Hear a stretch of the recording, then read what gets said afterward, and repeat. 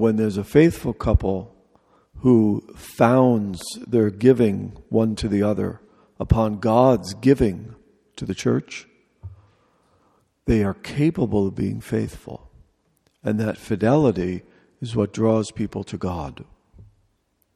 So just being is beautiful. Just being together is beautiful. And it works on the unconscious of people. And just a very kind of a prosaic example, I remember my wife and I and the kids were walking across a church parking lot once to go to Mass. And we got into the church, and an old lady stopped us and said, "Your family is just so beautiful." In other words, she was contemplating us. And what were we doing? Walking across a parking lot. We're just walking across a parking lot. So just being, exercising fidelity. Look, there's a family. Look, there's a couple. Look, they have kids. Look, they're worshiping God. That's a mission. There's a mission in that fidelity. And this is why it's important for us to understand and to keep praying about how our relationship is taken up into something bigger than us. And it's sustained by that which is bigger than us. What's the bigger? Christ loving His church. Ephesians 5. Christ loving His church. This is the mystery. Mystery is another word for sacrament. This is the sacrament. This is the reality that you are being taken up into. What reality? Christ loving His church. Oh my gosh, it seems so abstract. What are you talking about? And you always concretize it, and that's the great brilliance of God's love for us in the incarnation. So how are you, Christ loving His church? When you don't throw each other to the curb. That's pretty incarnational. When you do what every human being has ever said proves love to them since you were a little kid. It's the small things that count. You've heard that since you were born. Why is that? Because that's where we all live our lives. We all live our lives in the minutiae of the ordinary.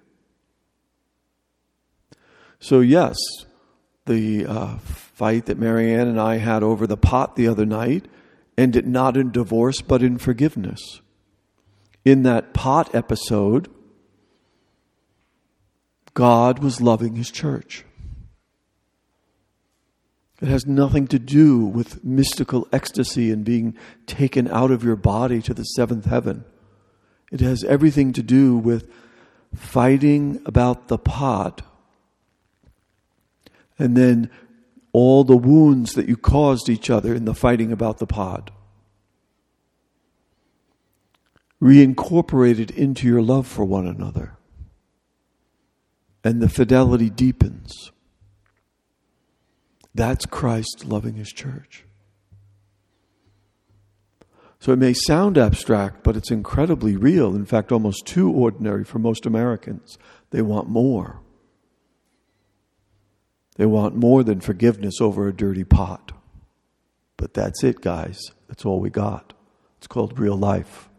We don't have the projection of fantasy into some type of perfection or endless excitement in marriage.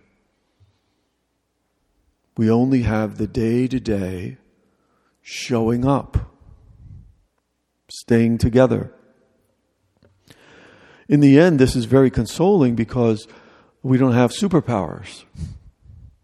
That's why we love those superpower movies, because we wish, again, projecting that we could make things magically interesting. But we can't, because we're human.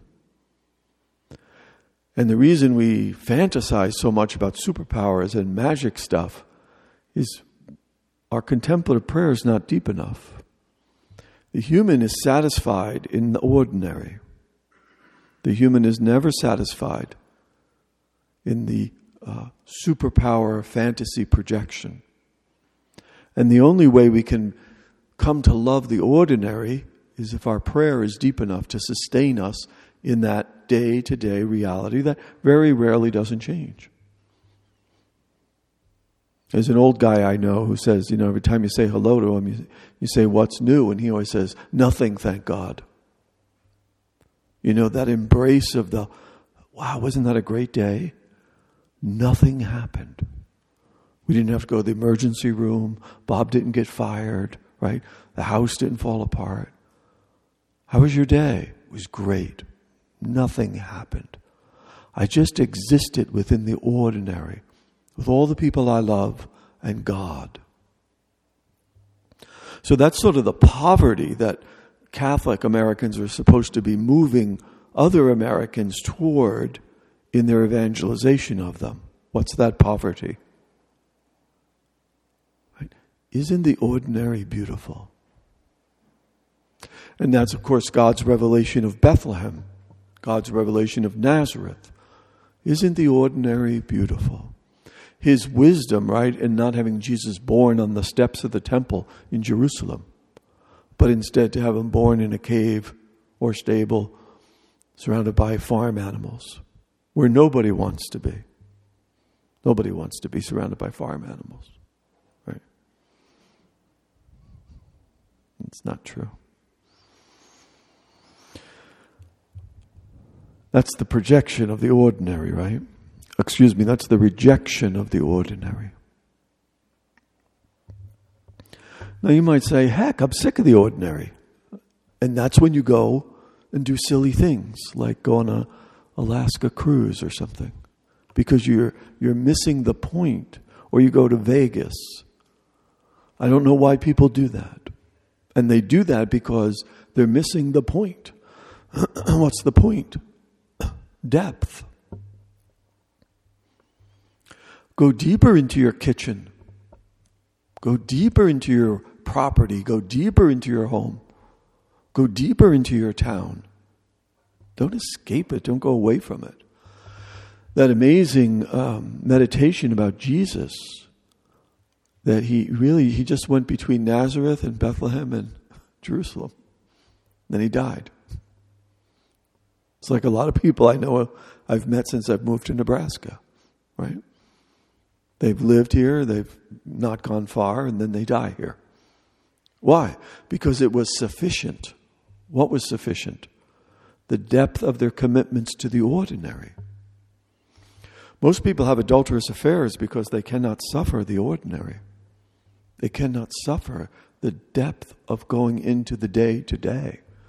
And so first they'll get drunk, and then they'll experiment with travel, and then they'll try and do 300 channels on TV to try to get them artificial consolation. Then they'll have an affair. Then they'll jump from work to work, job to job. Then they'll start moving. Hey, maybe we should go to Omaha. Hey, maybe we should go to St. Paul. Relax. Everything's going to be the same no matter where you are. And if you're intrinsically incapable of loving the ordinary here, you're going to be intrinsically incapable of loving it in Minneapolis or New York City or Paris. So the beautiful trick, if you will, of God is that everything is where you are, because we were made for each other. That's why last night when I said the only thing I want to do is get this retreat over with and go home, you guys don't want that necessarily. You don't want to listen to me. Especially you don't want to listen to me twice while you're eating breakfast. But you don't want to go home, right? Because your home's right next to you. Your home's right next to you. Unless you're having a bad morning. You had a fight already. Now you're thinking, well, this is not my home, buddy. That's just temporary tension that's passing between you. But real love, no matter where you are, you're home. And when a person or both in the couple pick that up, their happiness is already exponentially better than most Americans. Because most Americans think that separating and going away from each other is interesting, exciting, adventurous. But no matter where you are, you're home. Think of how ordinary that is. Where's the place you want to be most in the world, right? Most people in love will say, with a person, not a geographical area. I want to be with this person. Doing what? I don't care. I mean, maybe not going to Target, but I really don't care where we're going. Because I'm with her or I'm with him, Wherever I am, I'm home. I remember one woman was astonished that Marianne revealed to her that I go grocery shopping with her. She was like, are you kidding? Now that may be like a reflection on my intrinsic boredom, but yes, Jim always goes grocery shopping with me. And I just can feel my old man nature being solidified in that. But yeah, I don't mind grocery shopping with her because I like being with her. What am I going to do? Sit alone at home? Am I going to do a hobby? Woodworking? I might as well be with her because someday she's going to die. And I won't be with her. Oh, that's so negative. Why are you so negative? Well, I'm negative because I have an Irish background. But I'm also negative because I'm looking at reality. And looking at reality, you realize that death is part of that. And you said from the very beginning you wanted to be with each other. So go to Hy-Vee. What's the big deal? Just go. And anyway, if you go there, he'll be there or she'll be there. So part of our deep, deep-seated conversion is to start loving what we hate. And what we hate is that every moment is not exciting. But in entering more deeply into that, we come to love the limits and the finitude of what a human being is. In other words, we begin deeper and deeper into reality. It's the same complaint people have for the Mass, right? That's why we try to jazz it up so much with liturgical dancing and whatever else people do. Because they just don't think that bread and wine and a story and priest and then all these neighbors that we have is just not jazzy enough. And what God is trying to say is, this is all that you're going to find in heaven too, except for the bad music and the bad preaching. You're going to have, whatever you have in the Mass is what you have in heaven. In fact, before Vatican II, heaven used to be called an endless Mass. But when the Mass got bad public relations, they cut that out. Because then people wouldn't want to go to heaven either. They don't want to go to Mass, now they don't want to go to heaven. So we better not make that connection. But it's theologically accurate that what's happening in the Mass is the self-donative will of Jesus continually being given over, the Father receiving it, the Spirit binding them together in love, and all of us, because of our baptism, being taken up into that circulation of love. And that circulation of love is what the Mass is. So it's all right here. That's why you can have these hilarious characters in church history becoming enclosed monks and nuns. Basically, if you look at the life of a monk, he's a housewife. That's all he is. He stays home all day, cleans, grows a vegetable garden, prays. And when you go to visit him, he's happy. Right? And this is what the feminists, the extreme feminists, hated about housewives. How could you be so happy? Nowhere. You're nowhere. But of course the joke was, no, I'm everywhere. Because I'm in relationship. And you're chaotically and frenetically still searching for the self that needs to be given away. And when we possess the self that then is given away, the forum for that giving is each ordinary day. So as a monk can live completely giving himself every day in obscurity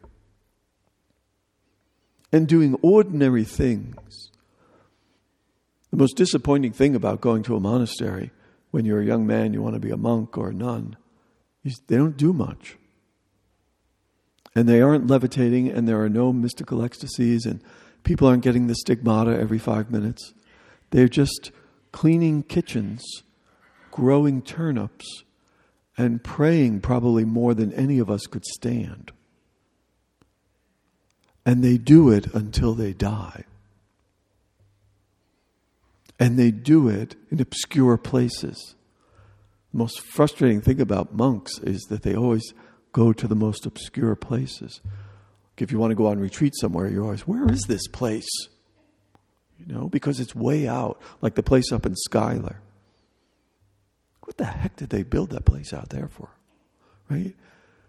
Because they just want to burrow into ordinariness so that even less distracts from their reception of love.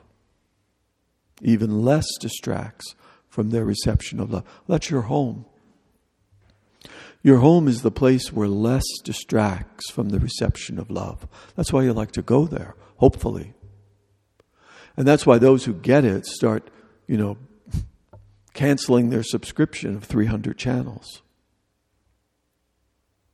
Because it's distracting to the relationship. And I can't be as available as I ought to be. There was this powerful ad. It was actually very prophetic in the sense of telling the future. That it was by Sony. It was probably about 25 years ago. And it was a Christmas ad. And it was in like Look magazine or Life magazine. These are old magazines for the young people when we used to have magazines. For the young people, magazines are paper. You hold it in your hand. And it used to come in the mail. And people got excited about that. They would say, oh, the magazine is here. Anyway, that's history. But anyway, these things called magazines that were paper, and you opened them and held them.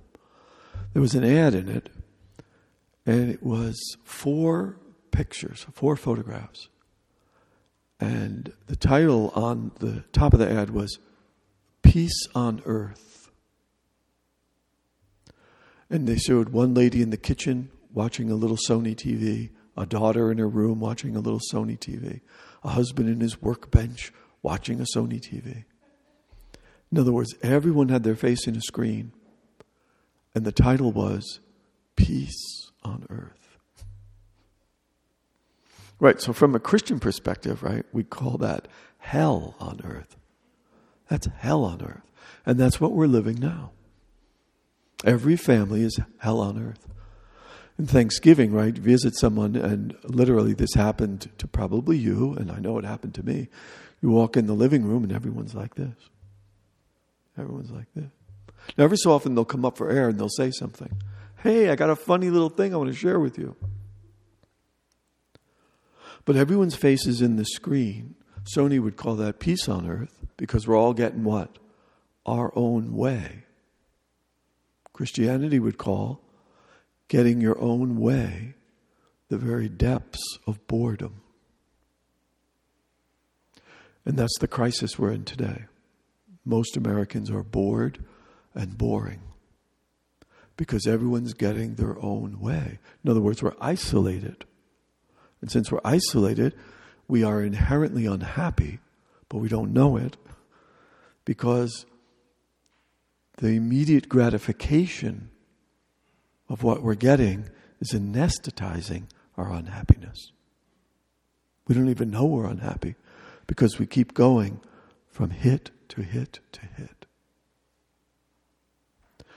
And again, the only thing that's going to save us is not necessarily a fully back to the land movement, but what's going to save us is a back to the person movement. Back to the person movement. Where the peace is real because it's coming from communion, not loneliness. The peace is real because it's coming from communion, not isolation. Getting your own way feels good for a while, and then it just becomes scary. It's like eating all the things you want to eat Go back to that Alaskan cruise or Las Vegas where they put out these huge buffets of everything. And it feels good at first, like you can get everything. And then you start taking everything. And then it begins to feel what it is. Sick. Because we weren't meant to take everything. We were meant to give everything. That's when the peace and the feeling good is real. Again, that's why we receive the mystery every Sunday at this altar. What's the mystery we're receiving? Giving everything. First to who? First to the person you're sitting next to. Giving everything. Then the peace and the communion is established. So Ephesians 5 says that it is a mystery. What's the mystery? The mystery is, as we said last night, Carlo Cafaro's meditation, being taken up into the action of God. What's the action of God? Self-donation. John Paul II was very famous in saying that the church, the family had a mission. And the family has a mission because the family is the church. As a couple, you married Christ. That's the language. What's that language from? The theology of the church. Why is there no marrying in heaven? Because you're all going to be married to God. That doesn't mean Clyde won't be there with you. Mostly it's the wives. I never really heard this from men too much, but a lot of times when you say, you won't be married in heaven, she gets all upset. Oh, I want Clyde as my husband. He'll be there, don't worry. He just won't be as annoying as he is now. But he'll be there because he too is part of the church, married to Christ. And you believe me, you'll be so fascinated with the Trinity, Clyde won't be that interesting. Remember, you're going to be with God. It's not going to be, oh, should I spend time with God or Clyde? It'll be clear who we want to spend time with. We all want to spend time with God, because that's where we'll be, with God. That's why the whole conversation about, will pets be in heaven, is somewhat silly. If your pet's in heaven, it'll be like, okay, he's here. But you're with God. And all that grief about, oh, Clyde won't be my husband, or, Sonny the dog or the goldfish won't be here. All that grief is just, you love. And you're afraid that you won't be able to love in heaven. Which, of course, on immediately saying it, is absurd. You think that somehow your love is going to be lessened because Clyde will not be called your husband. When you're at the very core of the furnace of love, of course you'll be happy. Of course you'll be at peace. Of course nothing will be lost to you that was given to you. God doesn't work that way. Whatever has been given to you will not be lost to you in heaven. He's not evil. He's good. So everyone and anything that you believe has been taken up into your identity as one who is a love. Love itself will be there in heaven. Pressed down, flowing over, and measured in exponentially new ways. So as a couple, you married Christ right here at those kneelers. And therefore you are a symbol of the church, for whom Christ gave his life right there on the cross. The bridegroom. Where is this mystery worked out? In the kitchen. In the field. In the grocery store. Because we know about that whole beauty of the incarnation. That everything is happening where? In Vegas. No. In the ordinary. Everything is happening in the ordinary. Our peace will deepen when we love the ordinary. So let's be with Jesus just for a minute. Pens, notes, any grace that God is giving you. Just be with Him for a minute.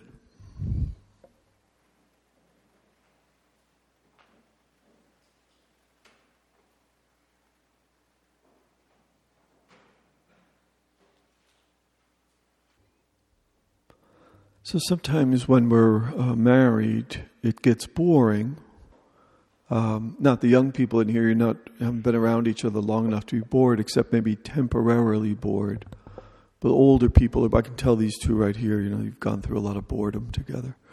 And there's a sense that you feel bored, right? And the trouble with Americans is they don't go into the pain of boredom deep enough.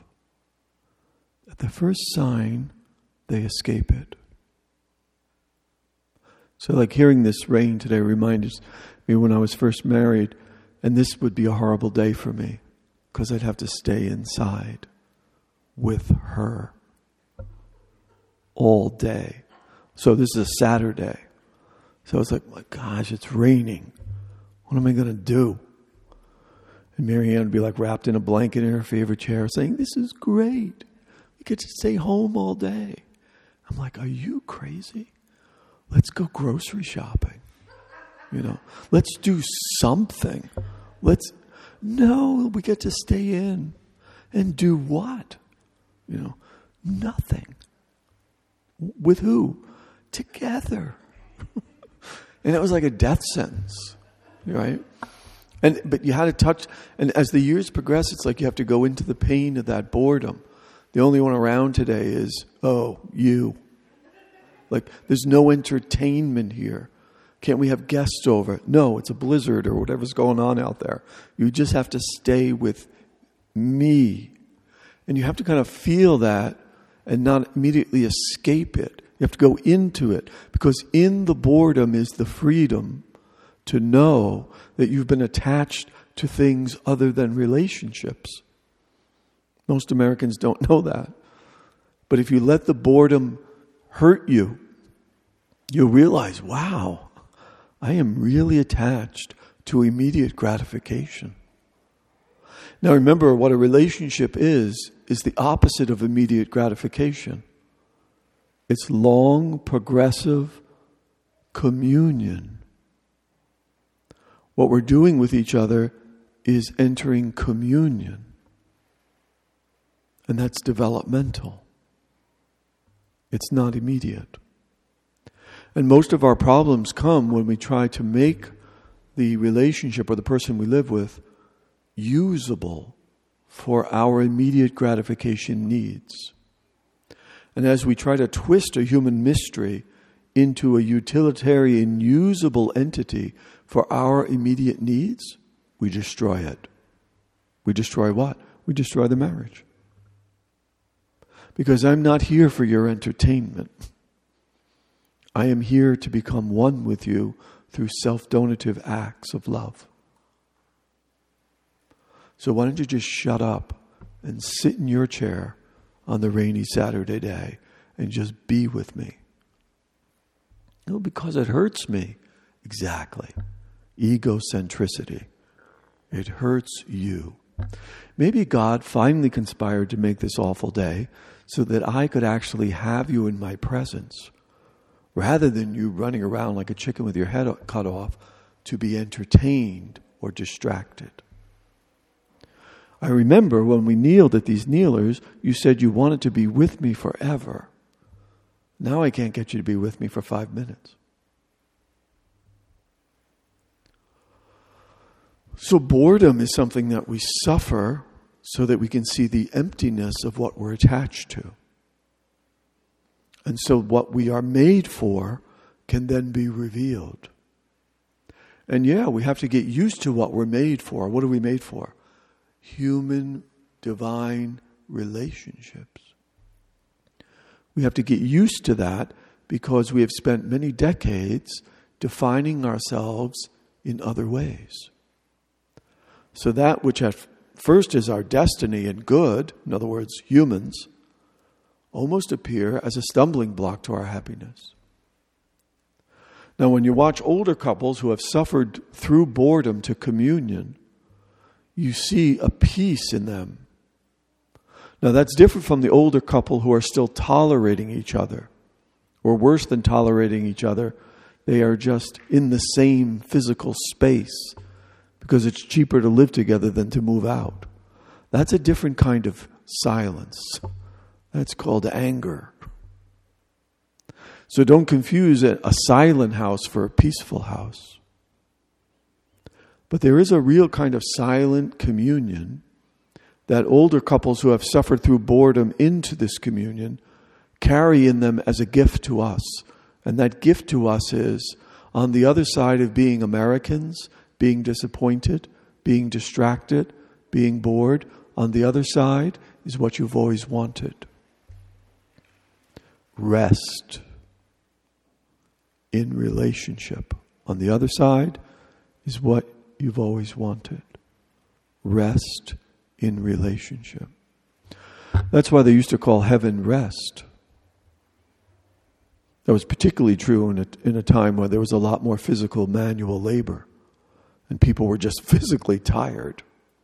Now we're so wired in our nervous system from technology, we can't even sleep at night. But in the old days, when you actually worked with your body and someone said heaven's rest, that was very attractive, right? Now maybe we have to say heaven is a successful therapy session where your tension and your stress caused by the iPhone will drain out someday. We have to have a new image because most of us are just wired in tension and stress. Not our muscles anymore, but our minds. Our muscles are atrophying, but our minds are all tense and stressed. Doesn't matter. Relationships are the goal, and relationships are the source of rest. And that's why when your husband dies or your wife dies, you will cry. Why? Because your visual, physical, personal, emotional source of meaning and rest has been taken from you. That's what grief is. And you will cry because you will feel alone. And the scary part for so many American marriages today is they've always been alone. For the Catholic, the more messy and present you are to each other, the more you're actually getting into each other's bodies, so that you will have a good cry when they die. I often wonder if Americans will stop crying at funerals because they haven't really put their bodies into it. And their bodies meaning they haven't really put their emotional presence into it. They didn't really think it was worth a good fight or a suffering. They existed with each other, but they never attained communion. And communion is interiorization of the person you love. You carry them around in you. How'd that happen? Self-revelation. Sharing of feelings, thoughts, and desires. Conversations. Conversations of self-revelation. That's how we internalize each other. Again, we do the same thing at the Mass, right? Reading from the Gospel of Matthew. God is about to do what? Reveal himself. Through what? Through the Word. Conversation. And what are we supposed to do? Receive it. What's that called? Listening. And then he's going to give us his body and his blood. In other words, the whole person is being given. So that what? So it can be received. That's what marriage is. Unless we get distracted along the way. We don't want to do that. For many Americans, they don't have the foundation that you do in the sacrament. In other words, that your love is built upon Jesus giving himself to the church. So in other words, you have a supernatural engine, if you will, in you, which is assisting you to keep doing what many Americans don't know how to do or can't do. In other words, with God, they are disoriented. They're lost. That's why when a new iPhone comes out, there's a 5-mile line. And not only is there a 5-mile line, it's touted on television like the second coming of Jesus had just appeared. Apple has a new iPhone. And then you see kids all lined up in tents on streets waiting for the phone. It's a phone. And it's a computer. And it's okay. You'll still be sad after you buy it. It's not going to help you. Chill. They're disoriented. Why? Because they don't have the supernatural. Do you ever watch Netflix shows or Amazon shows? You know, Netflix shows, first of all, there's so many of them. It's just crazy. When you scroll through that thing, you see that, you say, what am I going to watch? Then you watch them, and inevitably, they're always sad. You know, you got to, let's watch this cop show. And it's horrible. It's exponentially horrible because there's no hope. There's people killing each other. People have killed each other since Cain and Abel. Yeah, right. But in this American Netflix series, they kill each other and then they go home and drink. And then they put tattoos on their head and then put needles in their head. Maybe that'll make me happy. What? This is the end of episode 5? This is how it ends? Aren't you supposed to go to confession or something? And then, next season, the same thing. Because they're made by Americans. And Americans are disoriented. Why? Because they have no point of transcendence beyond their own grief. And if there's no point of transcendence beyond their own grief, they end up with needles in their forehead. At the end of episode 6. Makes you want to go drink. Or just turn it off. It's like, are these real people? And of course, you have to say, yes, they're Americans. Who are what? Disoriented. Why are they lost? Because they live in a little jar. And there's no reference point outside of themselves. But you, and this of course the source of our deepest gratitude, right? You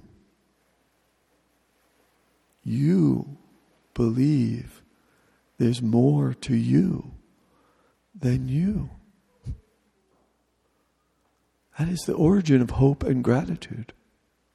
And that's why you come to Mass every week, because you want to say thank you to the one who gives you meaning and doesn't leave you trapped in the self.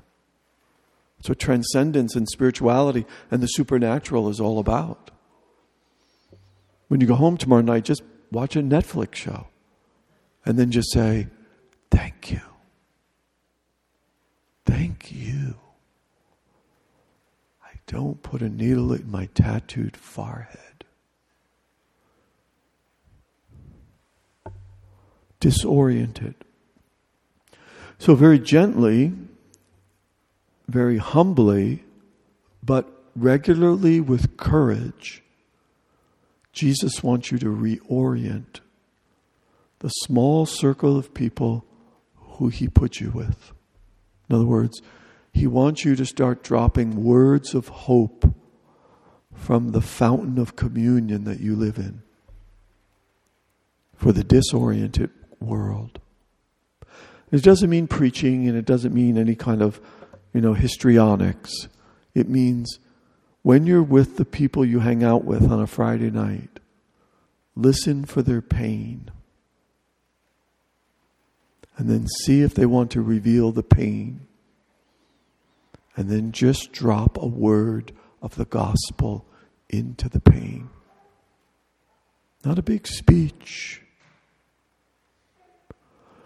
The other day I was reading the Gospel of John and I read this. Sometimes when I pass a church, I stop in it and just sit with God. oh, before me and my boyfriend or me and my husband went on a trip, we said a prayer like this. That's all. In other words, you're reorienting the universe from the enclosed, self-centered, superficial boredom that people are trapped in. And you're saying to them, as for me and my house, we are serving the Lord. Come and see. In other words, you do not have to live like this, disoriented, because God is orienting you to true happiness. So let's just be with Jesus for a minute.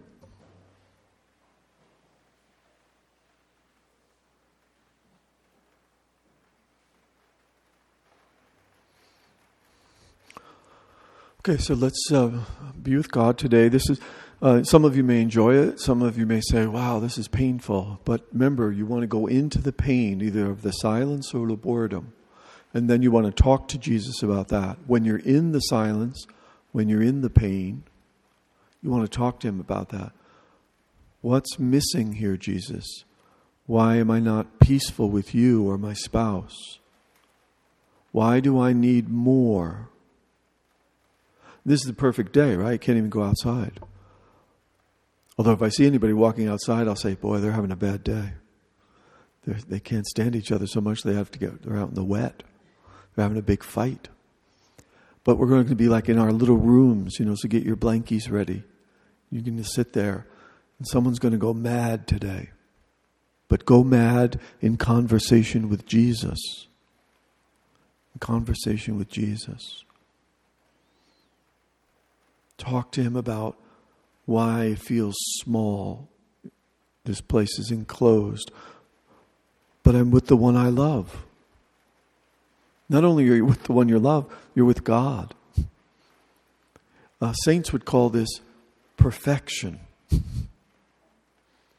you want to be anywhere else? Well, no. Here's my spouse. Here's my spouse. Perfection. Why don't I feel it's perfection, God?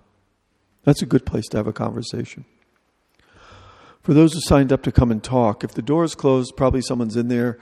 Not probably, someone's in there. And they went over a little time. So just wander around, go get a cookie, bring me a cookie, and then the time will open up. And you can come in at your time that might be a little late. So if the door's open, just come in.